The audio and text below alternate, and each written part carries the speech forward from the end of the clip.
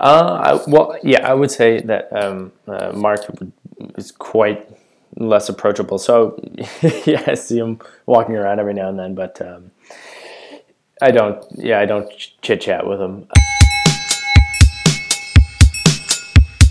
Episode number 14, December 2014.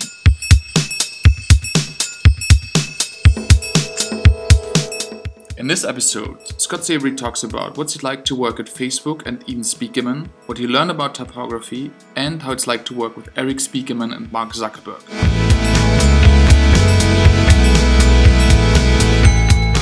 How do you like working at Facebook? I like it a lot. It's definitely different from a lot of the other work environments I've worked in. So I worked in a couple smaller agencies or smaller studios when I was younger. And actually, when I started at Eden Spiekermann in Berlin, that felt like a really big company to me. And there was about 60 people in the office. And just in comparison, I think there was about 5,000 people in Menlo Park, where the Facebook office is here. So I think there's a lot of pros and cons to working in a small environment versus a large environment. But I also think that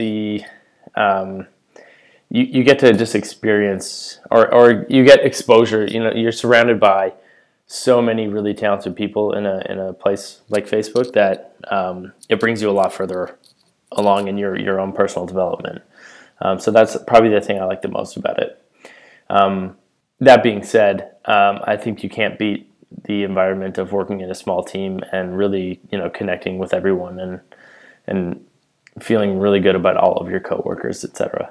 So do you sometimes miss Eden Spiekermann? Yeah, I really do. I do miss Eden Spiekermann. I was back there previously in last March, and stopped in for a visit, and yeah, it made me a little nostalgic to kind of hang out with all of my old colleagues and whatnot. It looks like Eden Spiekermann has a kick-ass team and a really good working environment. Yeah, Eden Spiekermann has a great team, really smart people, and a really good working environment. I really learned a ton from working there.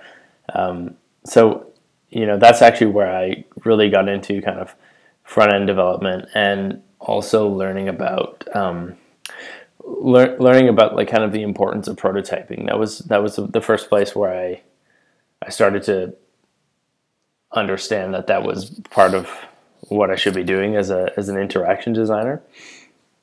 And yeah, also everyone, it was just like a really friendly and like fun environment to work in. So sometimes I think the idea of an agency is like, having a creative director yell down at you and then kind of like boss you around and tell you that what you're working on is shit. But it's totally not like that. It was a really flat kind of organization. So, you never felt like, oh, am I the junior designer or the senior designer? Am I the creative director or am I the intern? It was kind of, it was a very like team decision making and stuff. Did you learn a lot about typography while being there? I did learn a lot about typography. Probably not in the traditional sense as one might think. I mean, obviously Erik is a huge, well-respected typographer. I did learn a lot about web typography and what it means to be designing a website and how difficult selecting the right typeface is when you have 60 different languages to support with that typeface. So for example, you run into problems like languages that are written right to left, and in characters that might not be supported by that typeface. How many kilobytes or megabytes is that font? Does it make sense to make people in parts of the world where they might not have a good internet connection download a whole, like a big typeface So the website will take, a minute to load when they could just use their system font.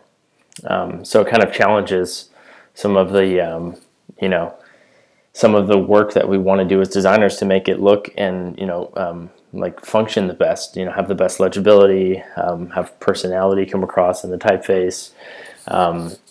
Does that make sense if it's really, forcing someone to have a bad experience while they're waiting for this font to download? Maybe another question about Ian Spiekermann. How's it to work with Erik Spiekermann? Well, how did I work with Erik at Eden Spiekermann? I didn't work too closely with Erik. He's really busy, kind of working on some of his own projects. One of the most recent things that he was, I think, working on probably the whole time that I was there was the new Firefox OS typeface, Fira, I believe it is. And so there was not too much interaction between the digital design team and Erik, but he was kind of always around and would come look over our shoulder and tell us if something was shit or if it wasn't. And I mean, unfortunately, I didn't get a lot of one-on-one time or personal mentoring or something per se. I don't know. But could you just, for example, go up to him and ask any question? Yeah, of course. Anyone can go up and chat with him, and he's the most chatty guy as well. He'll just, it's totally not uncommon to just be at the coffee machine for 15 minutes talking about God knows what. He seems to know a little bit about everything, which is hilarious. He knew, the town in Canada where I'm from, which is a rather small city, so quite an obscure thing to know about, but he knew all about Savarie, which I thought was really funny. And what about Mark at Facebook? Is he still working between the engineers, or is he less approachable these days? I would say that Mark is quite less approachable. So yeah, I see him walking around every now and then, but I don't chit chat with him. Mostly every team has what we call Zuck reviews, which are basically a meeting. They're kind of sporadically planned whenever they're necessary to kind of present what it is we're working on and what goals we're trying to achieve. And he has these meetings kind of every week with all different teams in the company, just to have an overview and an opinion about what everyone is working on. The management here is quite. It's not that of a large company.